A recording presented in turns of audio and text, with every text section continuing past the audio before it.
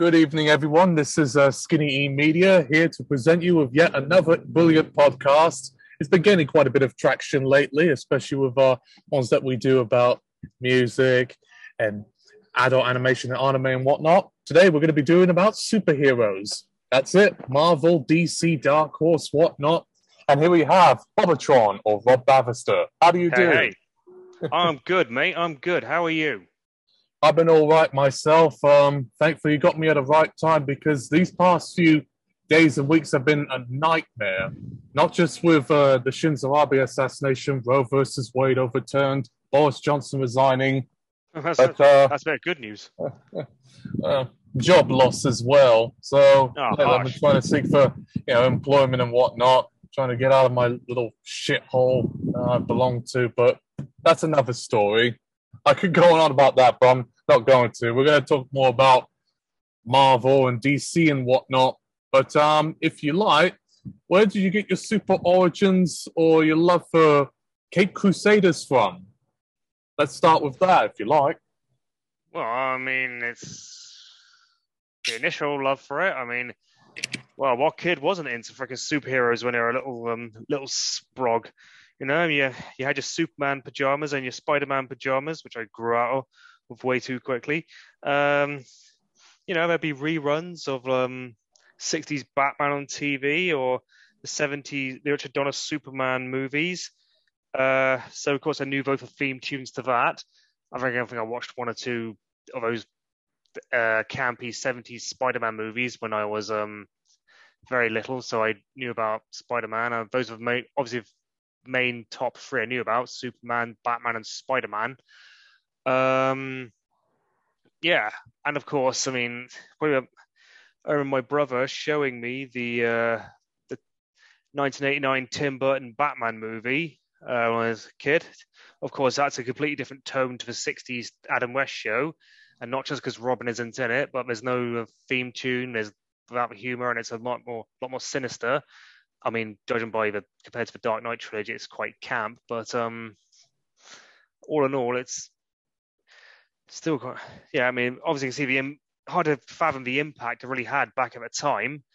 Then of course later on when I was 11, I started reading the Spider-Man comics that were based on the 90s cartoon, which I also watched along with X-Men, and it sort of spiraled from there. That's before they started becoming these box office bomb explosions, which are essentially now licensed to print money.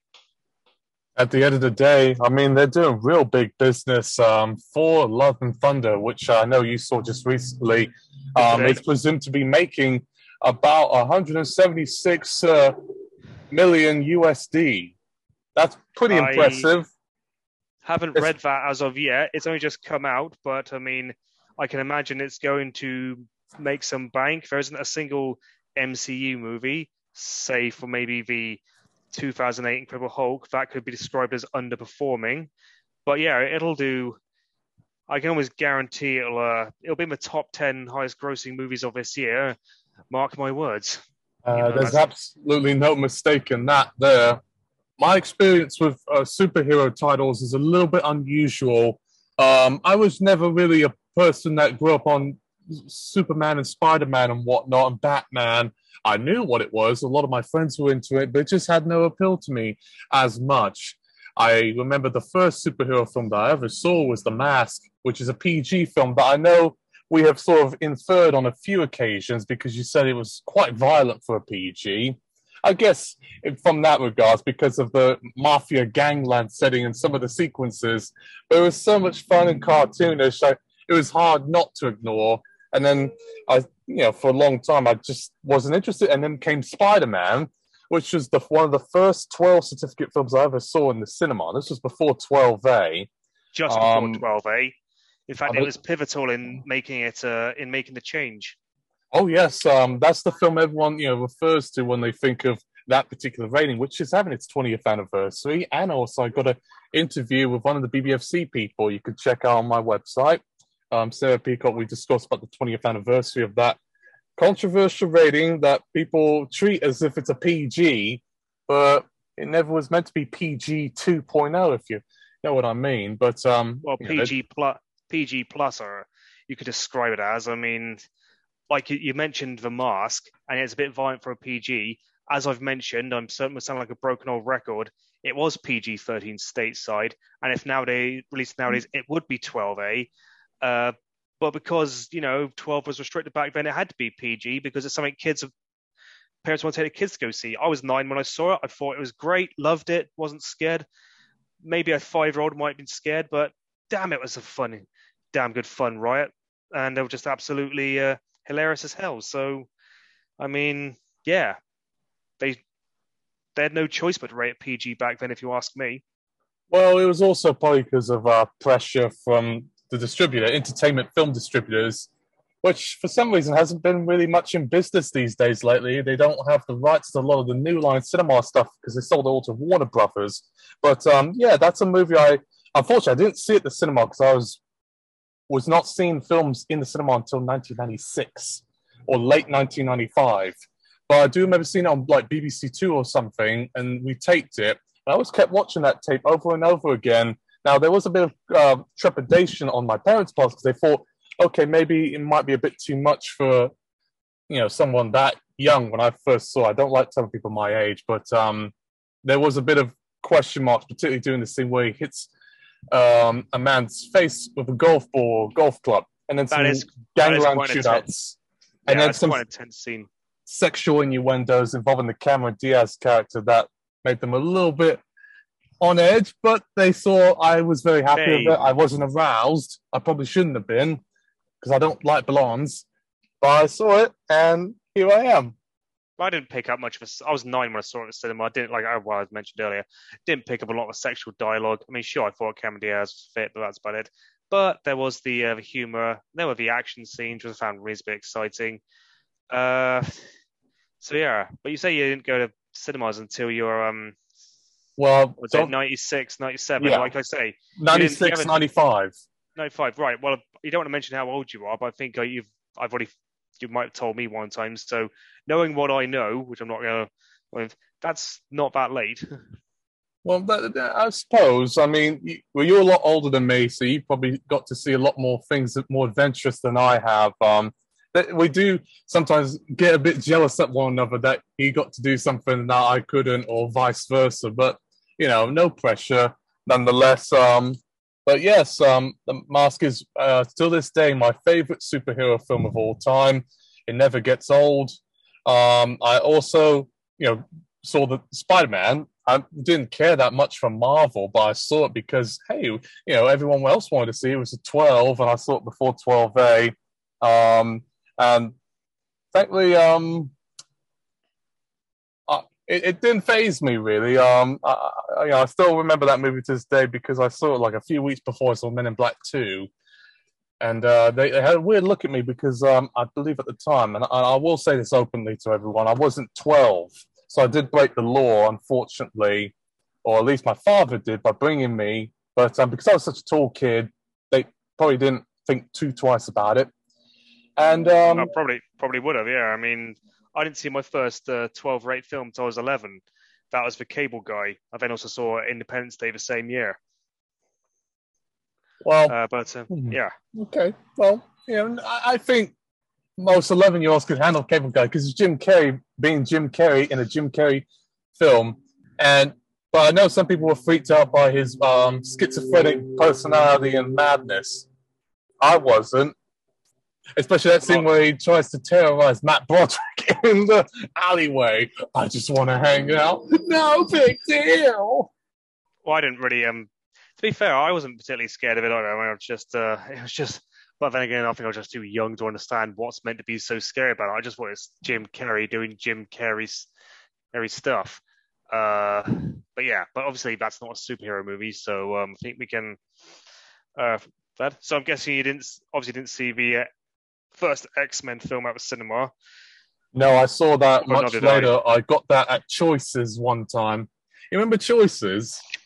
I don't think I do, actually. It was like Blockbuster, a video DVD rental store. We got that one time. It was like back in 05, 04, because I saw at the time X2, X-Men United.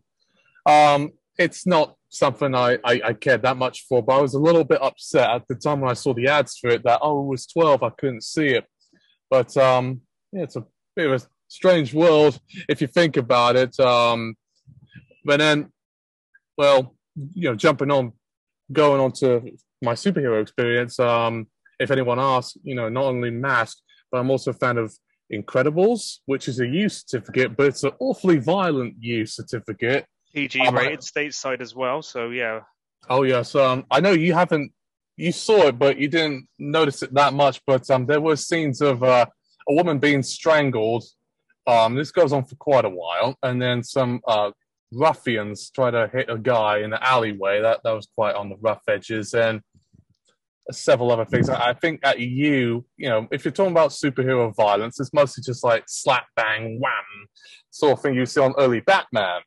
Maybe Teen Titans Go, but Incredibles was a bit of a notch up from what I was probably used to. But at the time I saw Incredibles, I was watching a lot of 12A stuff anyway, so but it did caught me by surprise. It's definitely one of Pixar's most mature films. And another... Sorry? I'll say, yeah, that's probably true. I mean, I keep getting Disney, Pixar being not something that Disney does tend to stay off of more edgy stuff. I mean, this could have gone in our, Christ, what we're talking about, our animation one. We talk about Disney as well. Yeah, or Disney, because they did the Bug's Life or A Bug's Life in late 98, early 99, but DreamWorks did Ants as well. And of course, you could really tell the difference because one's the saccharine, kitschy one, the other one's a edgier, grittier one. Was not Ants isn't that gritty, but it's like it does give it. This is a 90s PG. There's a bit of swearing. It's aimed at a more mature audience. I mean, I was 13, 14 at the time. I wanted to see Ants, didn't want to see Disney, but to me that's always been the difference between DreamWorks and Pixar. I mean, Shrek was DreamWorks, wasn't it? And of course, and that was a U certificate, and that had quite a bit of adult humor, and I think there was a headbutting and a few other things there in between. Very, very possibly, but in comparison to Finding Nemo, it's certainly a lot edgier and everything, and that really does almost say it all about the difference between the two. The two studios. I mean, again, we're on about superheroes. Let's not get distracted. Well, superheroes in many ways are related to the animation companies in question, like DreamWorks and Disney, because, Disney has Marvel to their disposal and Star Wars. And then DreamWorks did release Megamind and Monsters vs. Aliens, which have elements of the Cape Crusader or the Ubermenschen that Nietzsche often obsesses over, otherwise known as superheroes. And then there's Warner Brothers, which has DC. Oh, yes.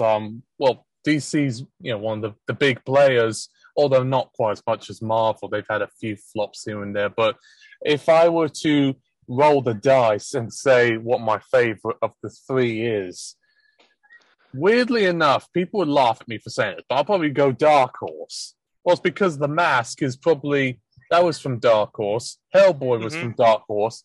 And Dark Horse also released the Elfen Lied manga. So I'm a little bit inclined to share my allegiance to them than I ever was with DC Comics. Now, if we're trying to sort of differentiate between the three camps, Marvel-wise, my favorite one is Black Panther and the first Ant-Man, but I hated Ant-Man 2. Those are titles I would go out of my way to talk about as far as film ratings and censorship are concerned, because those are pretty standard 12As. But Ant-Man, I think, is a PG, as it's a sequel in Australia. Well, okay, maybe in Australia. All Marvel films have been 12A. You're right, except for like Fantastic Four and Fantastic Four 2. I mean MCU. I mean the Marvel Cinematic Universe. That started with Iron Man. When I say Marvel, I literally do mean that Marvel Cinematic Universe, like that the Avengers films are tied into, not the stuff like the Sony Spider-Man films or the X-Men or Fantastic Four films and shit like that. All right. My apologies there. It was because I'm not all right. a big superhero guy. I come from a more sort of animation background and whatnot, but I do get what you mean. Well, yeah, if you're talking about MCU, then yes, Black Panther will probably your go-to. I mainly like it because of the politics. I know that's going to make a lot of people on the far right very angry at me, but oh, fuck them. Fuck off. That's yeah. It's the same with fucking what's it, Captain Marvel. Of course, it's got a bit of a girl power angle, and that course got the chuds pissed off. I mean, okay, there was Wonder Woman before that, but from a DC side, I think Wonder Woman was better. Wonder Woman might be a bit more controversial due to starring Gal Gadot, who's had some pretty controversial opinions, to be as centrist as I can, on the Palestinians, but yeah, but the actual film, the first Wonder Woman film, was pretty damn boss. Captain Marvel wasn't as good as that, but I liked it. But no, I mean, you are right about Black Panther. I mean, yeah, when it came to the... Oh, go on. When it came to the political issues, Black Panther was on the money. I even found myself sympathizing with Killmonger, the villain, because I knew... Well, I say I know he's come from. I'm white, so obviously I can't really know what it's like. But, you know, I mean, I couldn't bring myself to disagree with him. Well, I totally understand that. He's mainly the sort of... If you're a politico like me, you probably would relate to him in his plight with the same thing for Mugabe. He's more Mugabe than he is Mandela or Desmond Tutu. Why I would say this is because he used violence to get his way, but his plight and anger against European imperialism and racist attitudes and violence against Black and African communities definitely struck a chord with people who are of that persuasion, but it has led people, particularly on the far right, to denounce the film or call it woke dreck, is the best way to say it. But at the same time, the movie made so much money, even in countries where there are no Black people, like China, like Poland, and it didn't ban it. So it was probably mainly as a result of the film's superhero elements and it being tied to Iron Man and Captain America is probably why it done very well there. I know if you're talking about controversy, well, actually, I'm kind of getting in the tangent here. Let me roll it back a little bit. I know what I said about Marvel. Can I say Deadpool 1 and 2? Deadpool. I know those aren't Marvel Cinematic. Those are Fox. Well, we're talking about superhero movies. So yeah, obviously, yeah, just to say what you want to say. Because Deadpool's already very controversial in its own right. Well, not really. I mean, most people love that movie, and it's done so well with the audience. But it's a 15. It's much more edgy and more foul-mouthed and un-PC than what we are typically used to, unless you watch The Boys on Amazon.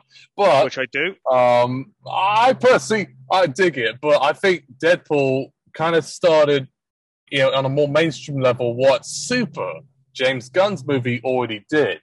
I actually like Super a great deal. I don't know many people who've seen it, unless you're a fan of Guardians of the Galaxy and the recent Suicide Squad film, but it's an 18 certificate for strong body violence. It has scenes of people being hit with wrenches and I think hammers. A man is bludgeoned to death and there's blood on the back. There's attempted rape. There's even a hentai scene. And sadism. It's very grounded in realism. It's like it's kind of like Kick-Ass, only even more, gritty, even grittier, even more realistic. And even more sort of like this do a reflection on what kind of person would actually be a superhero, and just making a person seem quite sad and pathetic, really. But well, he had radical religious viewpoints, and he thought he was being saved by God to kill all these pederasts and looters and whatnot. It's a very edgy and un-PC film if you're into that sort of thing. But I personally love it a lot more than Kick-Ass. Now, I will say, just to get off topic, that was a film that I really should not have thought should have been a 15. I know you probably will disagree with me on that one. I do. But, I'm going to have to, yeah. It's when I first saw, essentially, a teenager or a very young girl saying, okay, you cunts, let's see what you can do, and then slashing, dicing people to death, and watching a person explode in a sort of air compression microwave, a la License to Kill, and a graphic torture scene, people being beaten to death. That caught me quite by surprise. I saw it when I was at the West End, weirdly enough. I was seeing it before I went to see an opera. We had free tickets to it. We were on a London day trip. I thought, blimey, I didn't know 15 films can get away with that much. So I didn't see Dog Soldiers at the time. I saw Hot Fuzz, and I thought Hot Fuzz was bad until I saw Kick-Ass. Yeah, well, think about it. I mean, clearly, like Hot Fuzz and Shaun of the Dead, I presume you may have seen that. I don't know if you had, but yes, I did. It was on ITV the time I saw it. Yeah, and you got to admit that due to their tone, you can probably see why. Because obviously, the tone of a film can alleviate its rating, which the BBFC have admitted. And yeah, Kick-Ass did have a much less heavy, how should we say, tone than Super did. Well, maybe you don't agree. I don't know. No, but you're welcome to set your opinion. But yes, it is a little bit more frivolous and a bit more lighthearted, I presume. But they're both considered dark comedies and show a more sort of nastier side of vigilantes, and that's a bit more grounded in some form of reality. But Super's DIY. That was very low budget. This one had at least a bit of money to it. But I get what you mean. Affected it.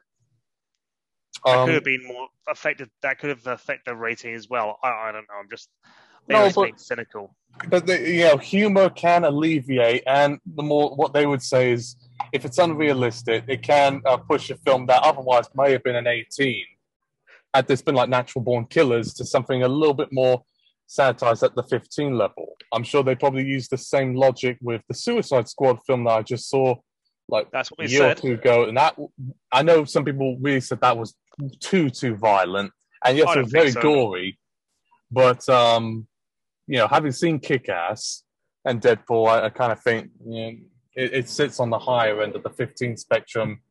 But in many ways, it's kind of pretty much just riffing off of what Peter Jackson did back in the 80s with or the 90s with Bad Taste and Dead Alive and Brain Dead. There was also that. What was it called? That film, that other Kiwi film, Black Sheep. Oh yes, I wanted to see that at the cinema at the time, but I couldn't. But I don't know, they didn't play in my area. I actually liked that movie. But sorry, go off topic. Well, I mean, that's okay. Like I say, we do tend to ramble at times, and you can probably always edit around the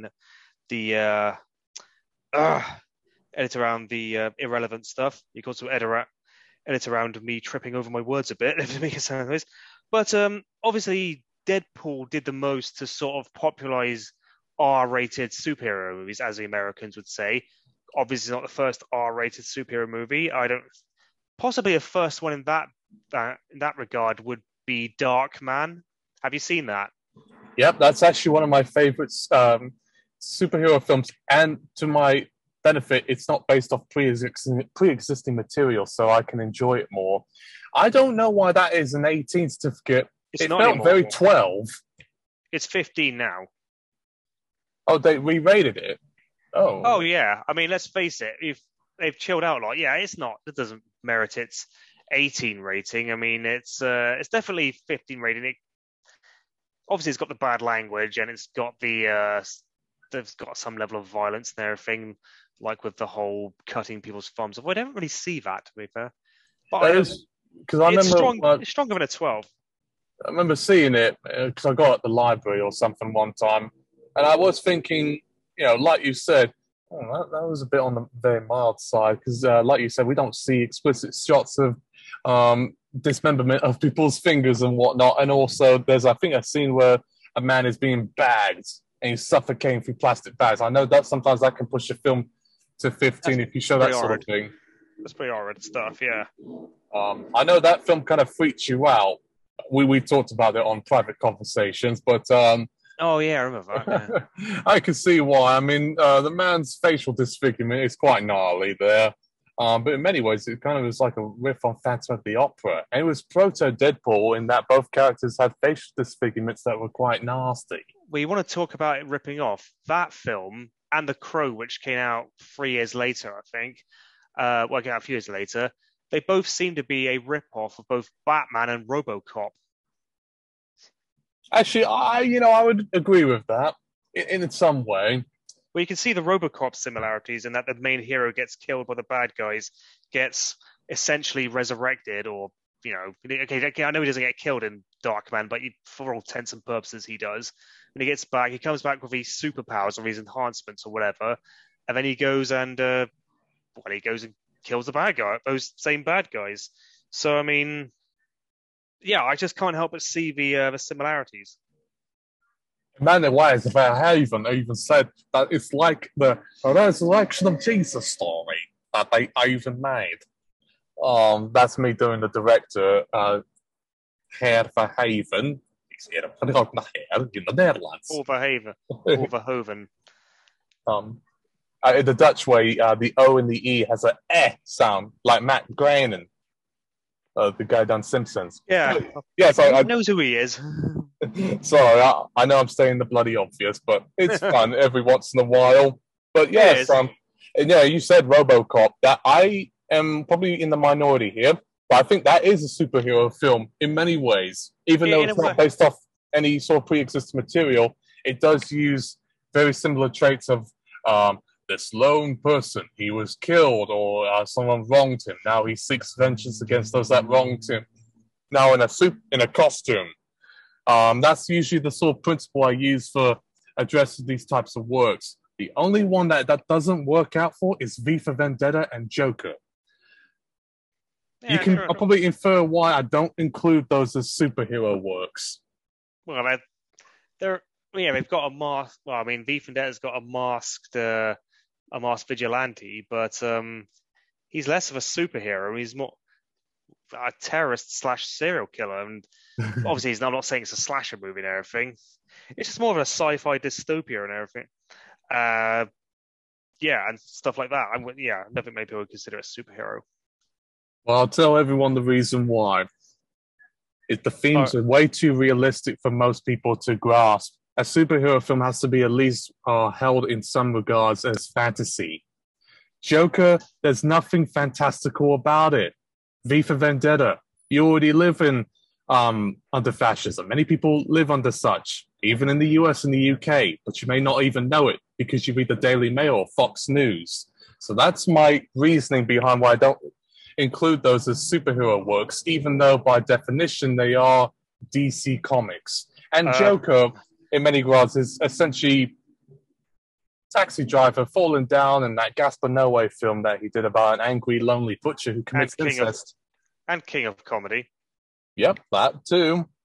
There's nothing heroic about it. Well, it's not a heroic film. He's an anti-hero by any chance. But if your argument is it's too realistic, you'd have to remove the entire Dark Knight trilogy, because their whole concept is that they're grounded in realism. I mean, how realistic you might consider them, I don't know. But I mean, compared to all the previous Batman films, where it has some sort of fantastical elements and everything, this one just threw all that to the wind and said, no, we're going to make it look like it takes place in the real world. That's why the Joker in The Dark Knight isn't bleached. He just wears makeup and, shit like that.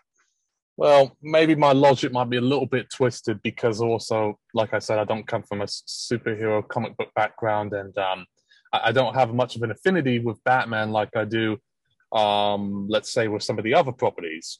If anything, I'd say Incredibles is my go-to superhero work.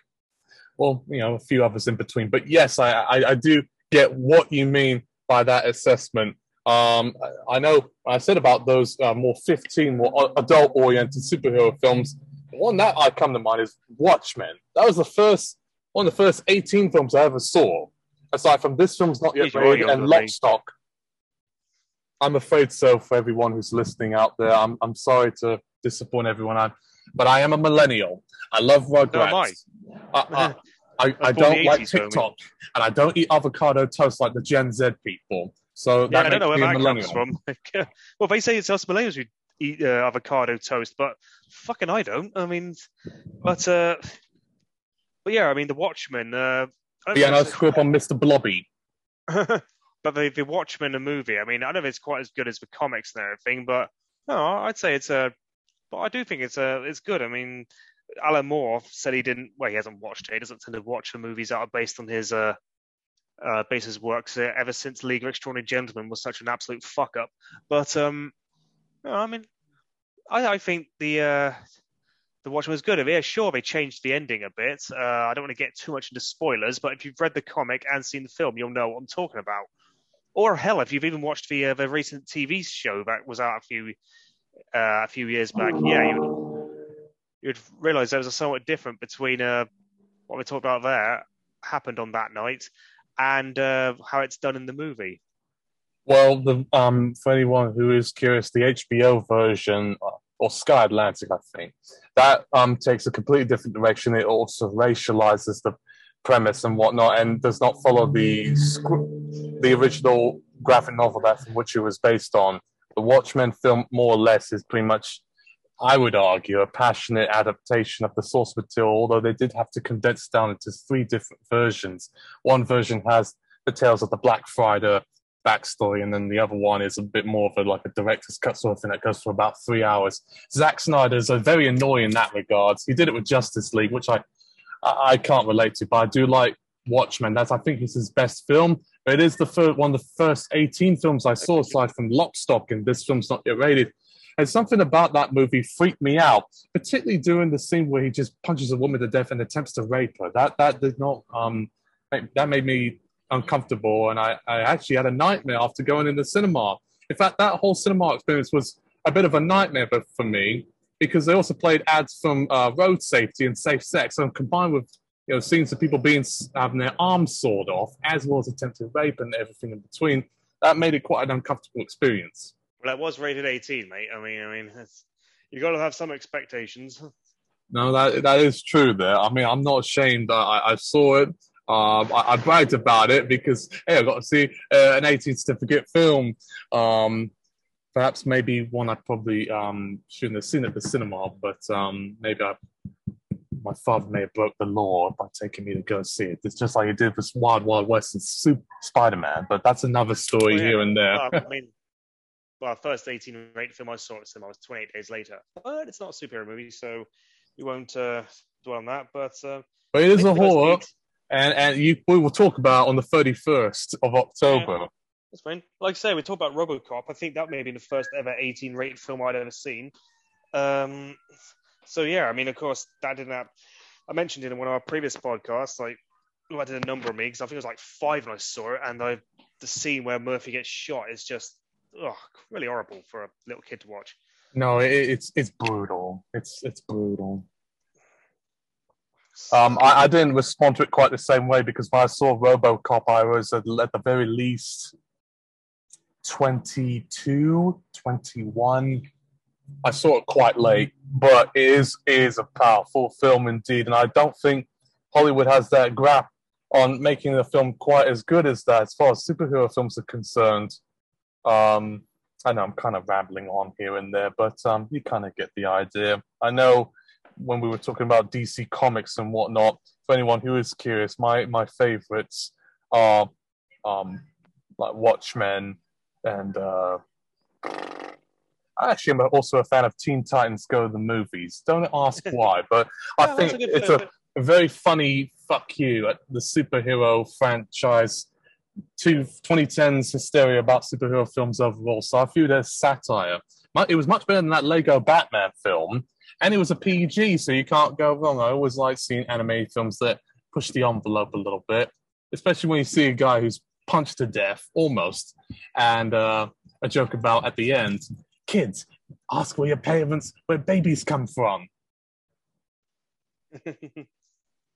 But I mean, yeah, I think you're right. I saw the film once. I thought it was, and I did think it was quite funny and everything. Didn't really much more to talk about, but yeah, it was that was a fun flick, that's for sure. I'm not surprised it was rated PG because, again, most kids' cartoon films are nowadays, and it's just a bit not too sure. Well, that's just become the norm.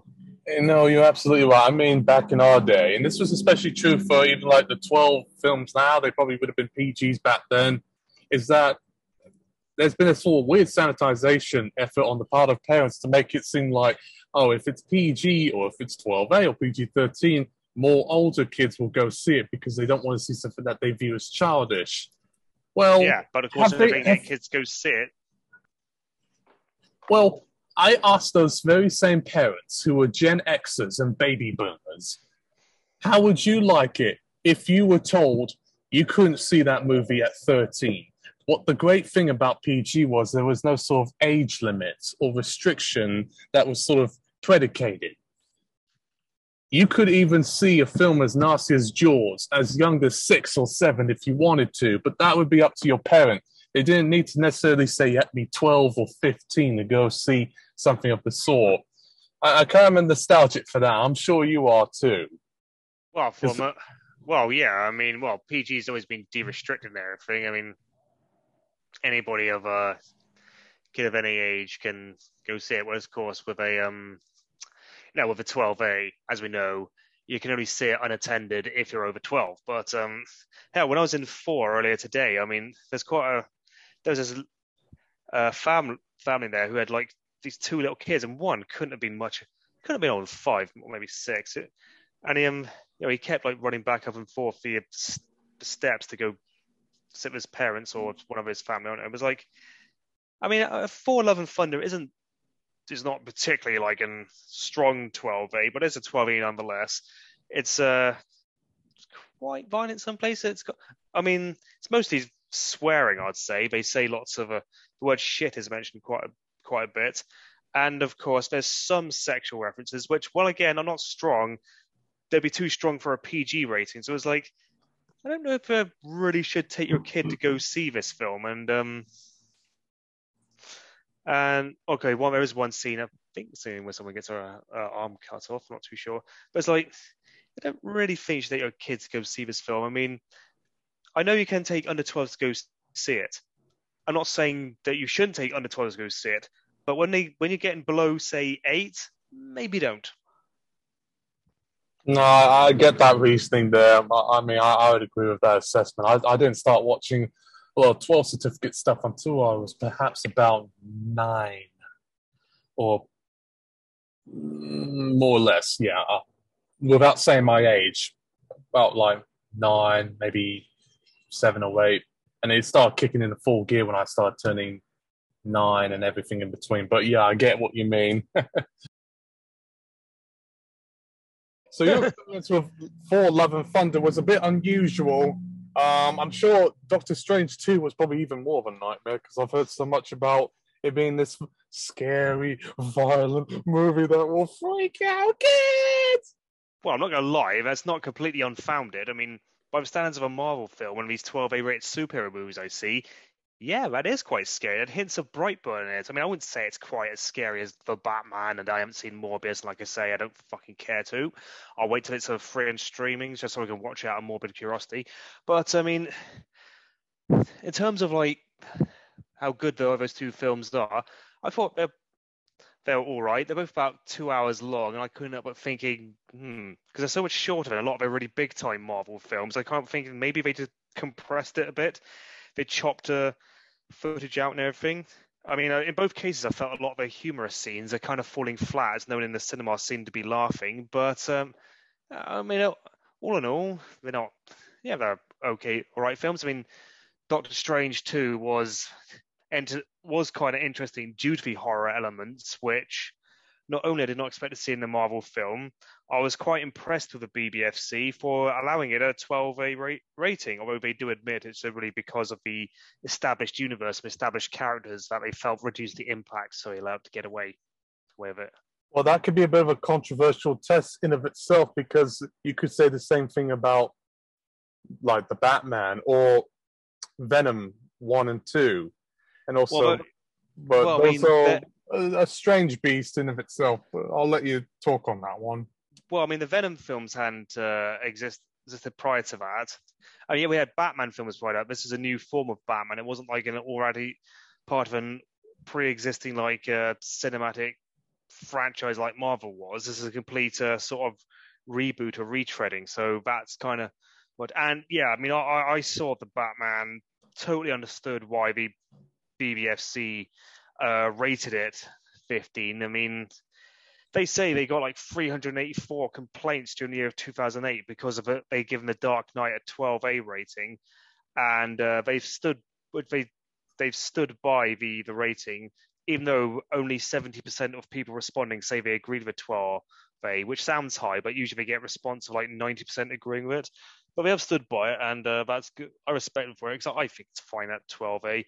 But I mean, I would have said for the Batman to have been rated 12A, it would have taken a lot of bottle and a lot of backbone for the BBFC to do that, and I just don't think they've got it in them. Well, I'm sure they're just trying to be a little bit cautious, especially now with media organizations have to be now a bit more accountable to not only films, but also social media posts and people's mental health, if they're putting suicide posts or sexting.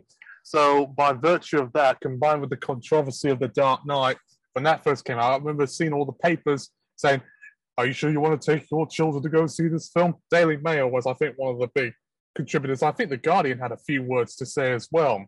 I remember reading about it. I was like at an Indian sweet shop. Delicious delicacies right there if you go over in Wolverton. But I thought, blimey, now I have to see this. Because I wasn't going to see it, but then I ultimately did because of all the hoopla that was surrounding it. But yeah, it didn't spook me out as much, but I did find a lot of the scenes of him threatening people with knives in people's mouths was a bit sadistic. And then I think there was a scene where he puts like a bomb or something on someone's stomach. Not too graphic, but yeah, that is quite the sort of thing you would see like more or less in Seven, which I know the new Batman takes a lot out of Seven. And David Fincher, that's 18. Yeah, well, obviously it doesn't have the level of gore and violence. It's just the tone is there in the new Batman film. So the new Batman film is far more horrific, far more scarier than anything Christopher Nolan or Tim Burton ever did. So the BBFC weren't exactly completely out of line by giving it a 15 rating. It just begs the question whether or not there should be a 15A, because to say if you're 14 years old you're not allowed to go see it, I think is a little bit excessive. Not that a 14-year-old wouldn't be able to go see it because he could blatantly just sneak in, but you know what I'm saying. I do there. I mean, Ireland already has the upper hand on this. Yeah, well, no. And you think Ireland, with all of its strong religious backbone and conservative Catholicism, which has become a lot more liberal over the past 5 years, they would say, no, we have to give this a bit of a 16 years. They said it was okay for 15-year-olds, and if you're under 15, you can go ahead and see it. To even in Ulster or Northern Ireland, they gave it at least one of the cinemas in Belfast, they gave it a 15A as a test pilot, saying, fuck you, BBFC, we're going to do what we want in our own decisions. So I get more of these youngins to come see it. But that questionable accent aside, I mean, it does have sound a lot like what they did with Spider-Man back in 2002, 20 years ago. That's what I was thinking, the whole thing. PG-12. Yeah, and maybe, who knows, maybe the BBFC might actually listen and actually think, you know what, maybe we could do this and everything. Whether or not we should have a 15A, I don't know. I mean, that's a question I can see either side of and everything. 15A maybe, 18A, nah, just leave that as 18. But you know, I don't know what I was going to say now, actually. But ultimately, I don't think a 12A would have, they could have really done a 12A. Like I say, if they got that many complaints for Dark Knight, they would have been inundated with this one. Oh, no, I haven't seen it. I'm not that interested, but I would presume you are right in some respects in regards. I have seen a few clips of it here and there, and I definitely sensed a much more sinister tone that even, like I said, reminded me of David Fincher's Seven, or perhaps those Saw movies. Yeah. So yeah, that's right there. Oh yeah, that does not sound like a. But here's the weird thing: even more so than the 15 certificate, Germany gave it a 12. France said it was okay for all ages to go and see it as long as there's a parental guidance warning. I think Canada gave it a PG when they should have been like 14A or something. And then I think New Zealand maybe was probably the one outlier here. They gave it an R13. Yeah, I'll try not to do the accents here, but I find so much amusement in doing it. And I'll go ahead and say this.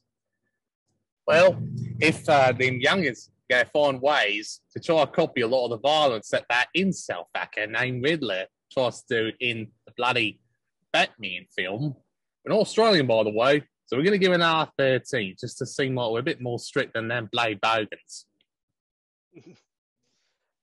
Is that a bad Kiwi dialect? Hey, you got to see the new Taika Waititi film, Thor: Love and Thunder.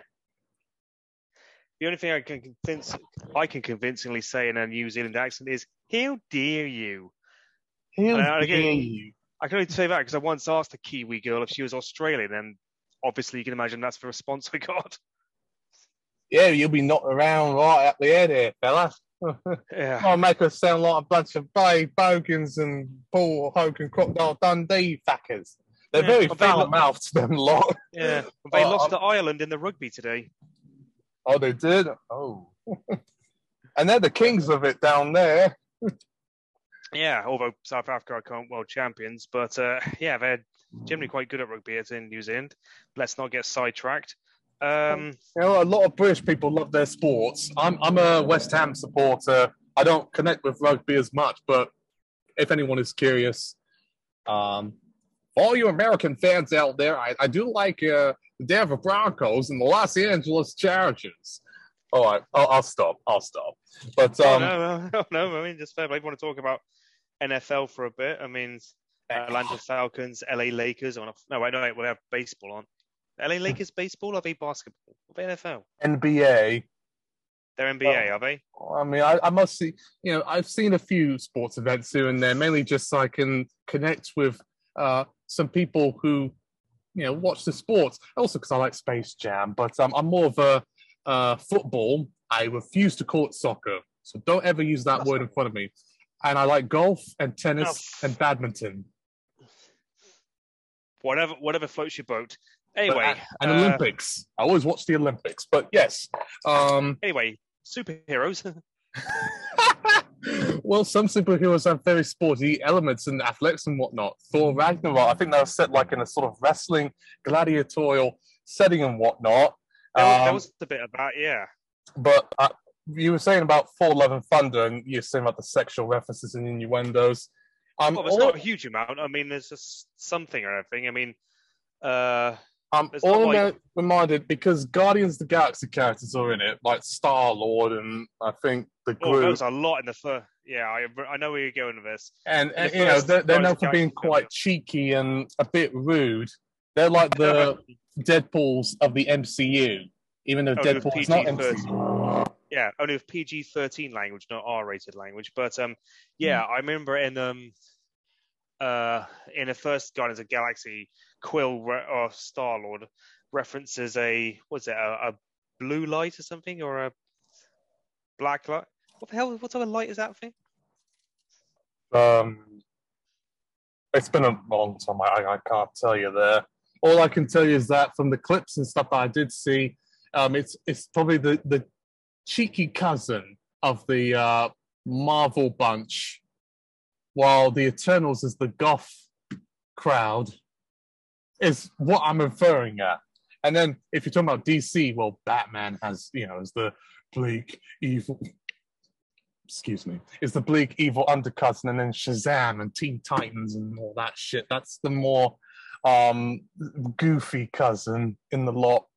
I know animated superheroes, because I've mentioned Teen Titans Go earlier on and Incredibles, don't get as much love and press as one would think, but I do have a soft spot for maybe perhaps an animated Japanese cartoon that has superhero elements. It uses the sort of Sailor Moon magical girl premise. It's called Puni Puni Poeme.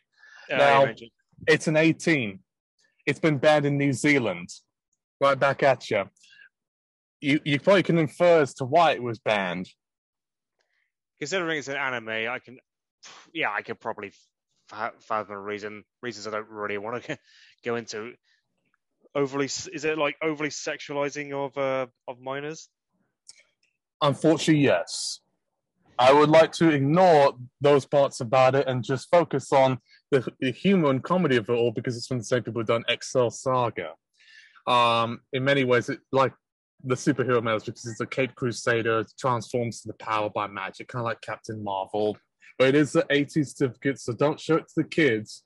You can find it on YouTube for free, weirdly enough. That's probably outside of Incredibles and perhaps Teen Titans Go to the Movies and Megamind, my favorite animated superhero work, and it's very irreverent, like Haunted World of El Super Beasto. I don't know if that's superheroic, but it is animated. It's very raunchy, but it's a 15, but it feels like I was watching a Ralph Bakshi cartoon. No, I mean, I can imagine it would be. I mean, if we're talking about anime, I could probably bring up My Hero Academia. But to be honest, I mean, I haven't watched it in the meantime, but well, I can recommend just watching it, but not a huge amount to talk about. By the way, it was called a black light, after all. That's what Quill references in the first Guardians of the Galaxy film.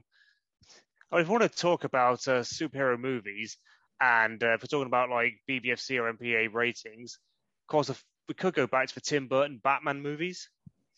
Absolutely. Well, I mean, that was the first film that they assigned a 12 certificate to.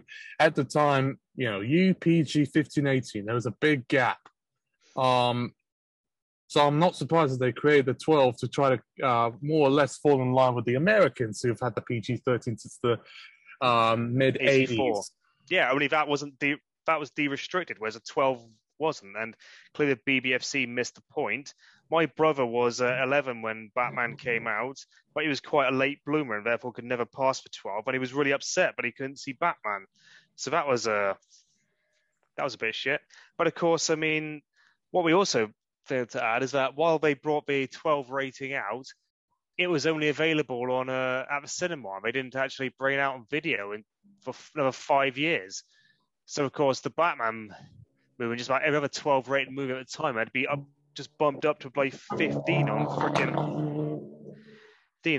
when as soon as it came out on video. It's like, oh great, you're in the same rating as Lethal Weapon 3 or freaking First Blood Part 2 or Speed and shit like that. It's just Razor with Arnold Schwarzenegger. Well, that was an 18 to begin with, but yeah, I can see where you're going. Yeah, and of course, with Batman Returns, that was rated 12 at the cinema, but again, but this time it was cut. You may be aware of this, I don't know. Obviously, there was a scene involving nunchucks. Obviously, they had to go because it was James Furman, and nunchucks were just a complete no-no, regardless of rating, because Furman was a dick and just wouldn't let go on it. There's also a scene where Catwoman makes a bomb out of a microwave and some aerosol cans in one of Max Schreck's shops. And of course, that's imitable behavior, so that had to be cut out to avoid a 15. Of course, that's fair enough, but ain't that just fucking typical? As soon as they fucking come to the Jesus Christ, I'll start again. So it comes to video time, you might want to edit around this a bit, and that has to be bumped up to a 15 anyway, regardless of the cuts. Of course, now the nunchucks are allowed in at the 12, but the bomb making scene still has to be rated at 15. So unfortunately, it's a complete uncut 15 nowadays. Yeah, I found that quite bizarre in of itself too, because US and Canada, they didn't have that issue. They just gave it PG-13 as is. But I know, there's a lot of public hysteria, and a lot of it stemming around the video nasty scare in the 80s, which in turn led for the BBFC, under the provisions of the Thatcher government, as well as perhaps John Major, to go tough, to go straight on anything they think would damage children, even the most trivial aspects, like throwing sausages that look like nunchaku on Secret of the Ooze, Teenage Mutant Ninja Turtles. But yes, bizarre policies indeed. Thankfully, we don't have that anymore since 2000, but one has to wonder... even at that time, they let a lot of things pass through at UMPG level that even still astounds me to this day. Robin Hood, Prince of Thieves, good example of that. That's proto superhero. That's folklore, British folklore, Nottingham, Sleaford Mods. Whoa! But I know I'm getting off topic here. But yes, Okay, I think Canada, or at least I think one of the regions in Canada, did give Batman Returns a 14A. However, all other Batman films have been rated PG in that area. So yeah, I think that goes to show how a bit excessive Batman Returns actually was. But well, I know there was like I think attempted rape, and there was also some sexual innuendo surrounding Michelle Pfeiffer character dressed like a sort of S&M goddess. Probably didn't help there. There's a scene where she scratches at that mugger's face with her claws, and where Penguin bites that guy's nose and everything. I mean, yeah, it's a bit gruesome and everything. I mean, in terms of actually being dark or intimidating, again, not as bad as the Nolan films, especially not The Dark Knight, which is, very, very dark, very edgy, very gritty, and this new for Batman film, which just takes it to a whole new level and pretty much makes those look quite silly. But I mean, at the time, yeah, I mean, the only superhero movies around pretty much before bloody the Tim Burton Batman films were those Superman films, and of course they were Reeves. They were all PG rated, and they're all just. And of course, yeah, they were much more upbeat and happy and everything, of varying quality, of course. The first two were brilliant, and Superman 4 is bollocks. But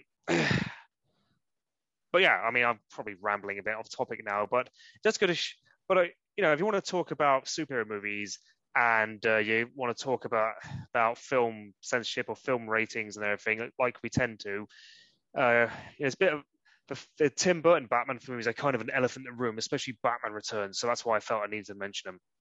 No, you're doing the right thing. It's because there's been many BBFC case studies and reports about that particular film and how the 12 certificate came to be. I think most people will sort of forget about 12's origins, be it with the A, without the A, if it was for superheroics. It's a sad reality, but the fact is most children identify with Cape Crusaders, just like they would animated characters. Now, I would have benefited under the 12A had it come out much earlier when perhaps Beavis and Butthead Do America came out. Or if there was a 15A where Team America came out, I would have benefited with that. Because I couldn't see Team America World Police when it came out, and it pisses me off. Well, that would have been, that's a 15-rated film. Exactly. It's not a superhero, but, it's anime, it's puppets. And I identified with that sort of thing a lot more than Cape Crusaders. So that's why anytime when I go to a cinema and there's an animated film that's usually higher than a PG, even at times a PG, it does pique my curiosity quite a bit. Well, an animated film as PG isn't nothing to write home about now. That's just basically essentially a kid's film. If it's a 12A rating, yeah, that might be quite worth checking out and everything.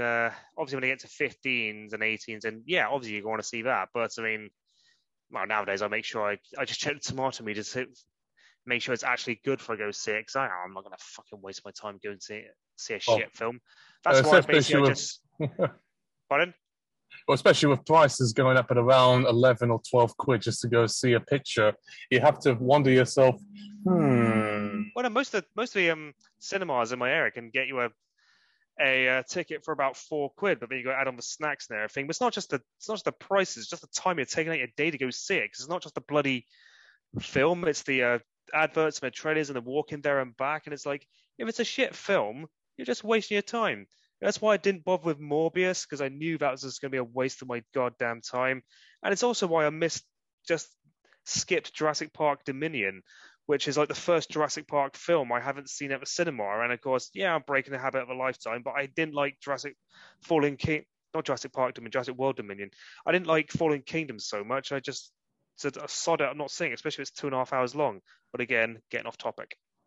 No, but it pertains to your childhood and your nostalgia, because you saw Jurassic Park. That was one of the first films you ever saw. My one was Toy Story, which coincidentally are both PG rated. That still boggles my mind, especially. But That's I I mean, think another story in of itself. But yeah, my concern, superhero films, even so, or no superhero films, will there ever be a future for 15 or 18 films at the cinema? With everything going now, everything to Netflix and Amazon Prime, Disney Plus, you have to wonder to yourself, that thrill of going to see, even at best, an animated film or a superhero film that's a 15 or 18 is probably never going to happen, or it's going to happen very, very, very, very rarely. Do you think, believe in the same thing as I do? I I don't think so, to be honest. I mean, you look at the bank that movies are still making. I mean, we thought basically after the pandemic, I mean, people just weren't going to bother with cinema anymore anyway. But then Spider-Man: No Way Home made $1.8 billion, and was like, well, people still want to go to the cinema, don't they? I mean, and if it's a film that's worth seeing and everything's going to be given as interest, I mean, yeah, the fact that it's going to be rated 15 or 18 isn't going to stop people who are actually old to see those films. I'm going to see it, especially if the film is actually getting some damn good reviews. And the reviews do make a good difference. And people think they don't, but they do, because that's obviously what made the difference between the Batman getting freaking being currently the third highest grossing film of the year so far, and Morbius just disappearing with a whimper. Nope, you're absolutely right. Well, I mean, the superhero people, they're very loud on the internet. Some of them be quite misogynistic. They spoke, they said, nope, we're not going to have this revisionist or whatever this nonsense claptrap that Jared Leto is in. Also, no one likes him because he was Joker in Suicide Squad #1. That's another story. I know that's a 15 film, weirdly enough, but it felt awfully mild. Yeah, I know. There's no freaking way back. It was a clear PG-13 rate film. The BBFC just felt it had to be rated 15 for reasons, I don't know, too dark, or maybe it's because they were bad guys. I mean, it's fucking stupid. Yeah, but it's like, no fucking way. Actually, I should have got away with a 12A. You're complete dicks for rating that freaking 15, especially considering both the new Suicide Squad film and that Harley Quinn Birds of Prey both got 15s as well. They are rated stateside. And you can tell because of just the level of not just violence, but bad language as well. Oh, yes. Well, there's a marked difference. That is a modern day ratings issue that I really can't get my head around. Both Suicide Squads are 15, but one is a hell of a lot more violent than the other. I know Birds of Prey, this may sound like I'm a bit of a sissy cake or fruit cake, but that scene where a man's face is being skinned alive, I thought, whoa, what's going on here? That was gruesome. Well, again, I mean, well, you did know it was R-rated, didn't you? I mean, of course I did. Well, I'm just saying that scene maybe was put me off a little bit. Watching implicit skinning of someone that was a bit too much for even my liking. Well, possibly. Obviously, remember it's not real, so I wouldn't get too bogged down with it. But you are right when you say it's a bit weird how both versions of Suicide Squad are rated, given the same rating, even though they're completely different. I have sort of, I think, come to the regrettable conclusion that our film rating system really needs to match what America's is. I know there are going to be discrepancies, like there always are, but America is where the movies come from, and the movies are made to fit into their individual rating system. So it's kind of a slap in the face for them to go make them to fit into those specific rating systems, and only for it not to get the same rating system over here. It's like, right, it's PG-13 rating. Oh, but you rate it 15 anyway. So where we would normally expect loads of F-bombs and decapitations, we're just going to see loads of off-screen killings with no blood or anything, and everything completely neutered. Sometimes even weaker killings than I might see in some of the 12A rate films I've been watching. It's just a bit, just a bit silly, really. I just think it makes this country look a bit silly at times. Well, I can speak for the US because I'm also partially American, although I'm questioning that. Your government is shit. and it needs to do something about it. No election can change the fabric of the US government. It's individuals that have to do so. And even with Boris Johnson resigning, I don't think there's going to be some sort of left-wing uprising overnight. They're probably going to put in another sort of neoliberal or person who wants to send people back to Rwanda, back into the government. But that's getting off the topic there. Thankfully, the traffic is blurring my propaganda and whatnot. But my fear is that if you use the US system, it'll remove any bit of nostalgia and love I have for the BBFC, even with all of its failings. Well, I don't say we use the exact same. I'm just saying that we try to make our sort of sorry, just trying to get my words out here. Try to use our ratings, make our rating system on the same as similar to the MPAs. Like, you know, we got U, they got G, we've both got PG, we got 12A and we've got PG-13, we've got 15, they've got R, and we've got 18, they've got NC-17. You know, I mean, just you expect to see some sort of syncing up and everything, and for the most part they do. It's just that sometimes it can be a real just big slap in the face. I mean, most of them just get a bit annoyed because we gave them they got a higher rating over here and did America, but it can be the other way as well. I was a bit miffed when freaking that Bill and Ted film that came out the other few years back only got a PG over here when it's like was actually rated PG-13 America. It's like you could have just dropped an F-bomb in there just to get it up to 12A. I mean, you're acting like you're pussing out a little bit here. But again, that's just me rambling.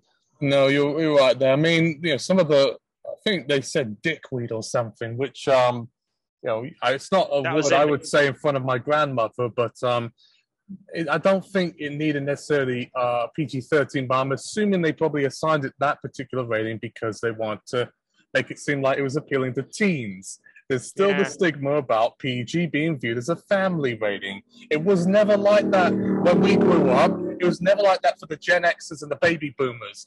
And I'm ashamed to see what the Gen Z and people who are like of Tom's age or much younger have to grow up now in a heavily sanitized, or even for that matter, heavily permissive society with all the shit that passes through YouTube without content restrictions and the internet.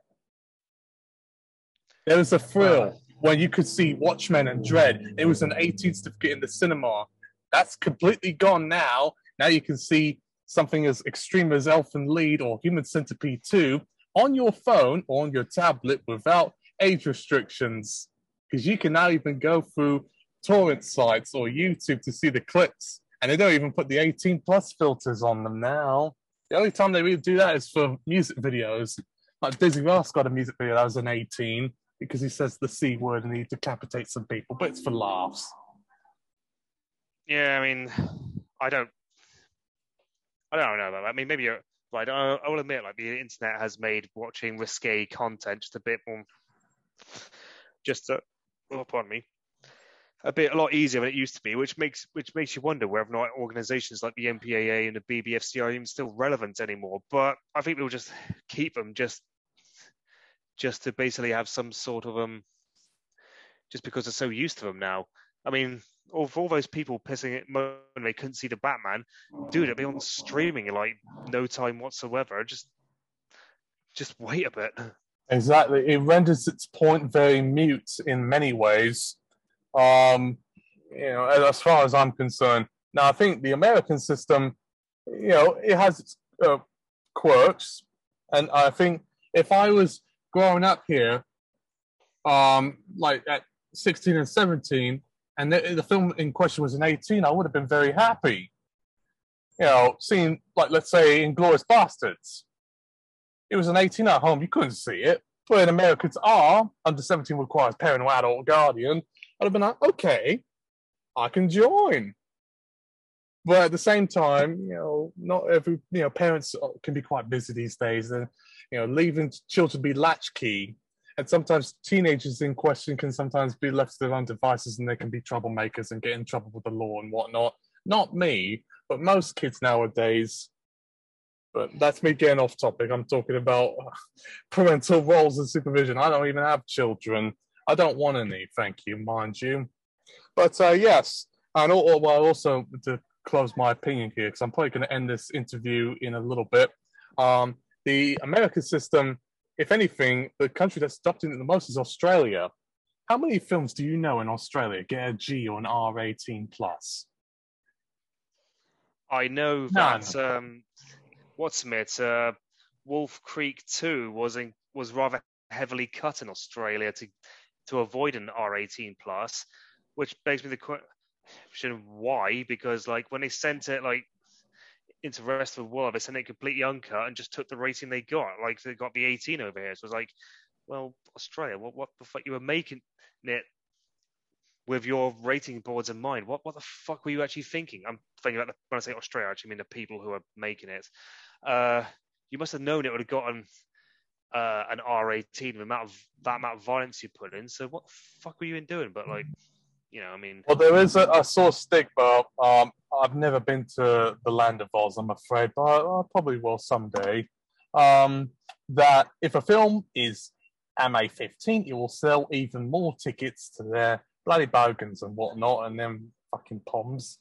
And if you sell them some cozzers and babies, we'll use a lot of slang that they do, because R18 films more or less are not big sellers.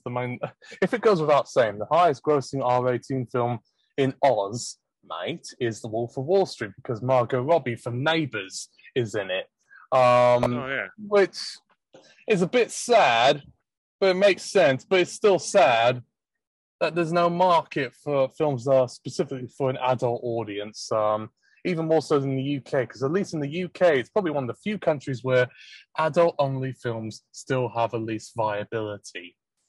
Maybe that and Germany. Anywhere else doesn't exist. Canada doesn't use the restricted category anymore.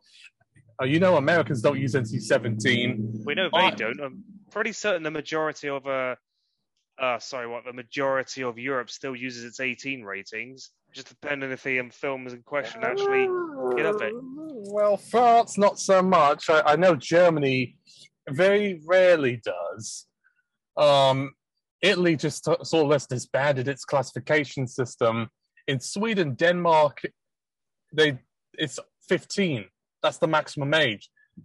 Finland still has the 18, as does Norway, but it's very rarely assigned, especially more so in Norway.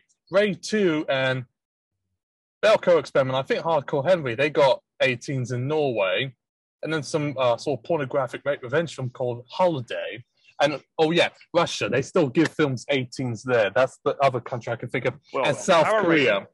Power Rangers got a freaking 18 rating in Russia because one of the characters being LGBTQ+. Nope, you're absolutely right. I think Singapore, they did the same thing.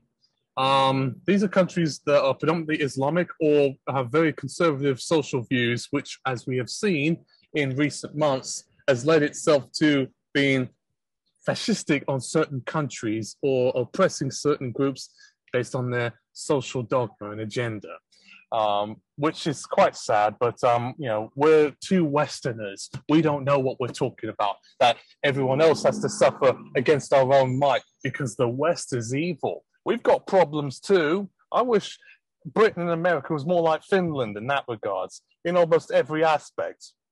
But that's another story. I think I've said my piece about superhero films and television. I know we probably should have talked about The Boys and stuff, but that's not a show I know a great deal about, but I know it's an 18. I'm very happy that it's an 18. It's well earned. Invincible, which is animated, that's 18, or some episodes. Only 1 or 2 episodes. I think more of them are 15. But that's very fine. The Boys really does warrant its 18, not just for the violence. There's sexual content, there's bad language, there's drug references. It's just almost like on Tarantino level of just that sort of stuff. Exactly. It makes Deadpool almost look vanilla. Or that show that used to be on ITV1 called No Heroics. I remember that show. It was irreverent, but I think from the clips I saw of The Boys, it definitely goes even farther. And Invincible, for all of its animation, definitely is one of the goriest things I've ever seen. Well, that is pretty fucked up, in some ways. Well, I think Angel Cop or Violence Jet takes the cake on that one, but that's another story. Yeah, well, those sort of that sick shit for anime shit could really push some boundaries. There's Not surprising. Well, I say it's not surprising. I suppose it's more a reflection of a BBC at the time. But yeah, it was like there were cuts made just to reduction of violence. But yeah, they did really lean too much into the violence back then in a lot of those animes, and they were probably given it responsible for this general perception in the West that anime was just gore and porn. Well, if you think about the most biggest selling titles, except for Dragon Ball, Naruto, and Attack on Titan, they are. Look, what do we talk about? I mean, the most we talk about is fucking Elfen Lied and Crying Freeman and whatnot. We're no angels. We talked about Legend of the Overfiend and the Blue Girl. We're demons. Well, I mean, don't really that sort of stuff. But obviously there's a huge range of it. But again, talking about on subject of superheroes and everything. But I suppose with most of it, we didn't mention Blade, did we? I can make some time for that if you like.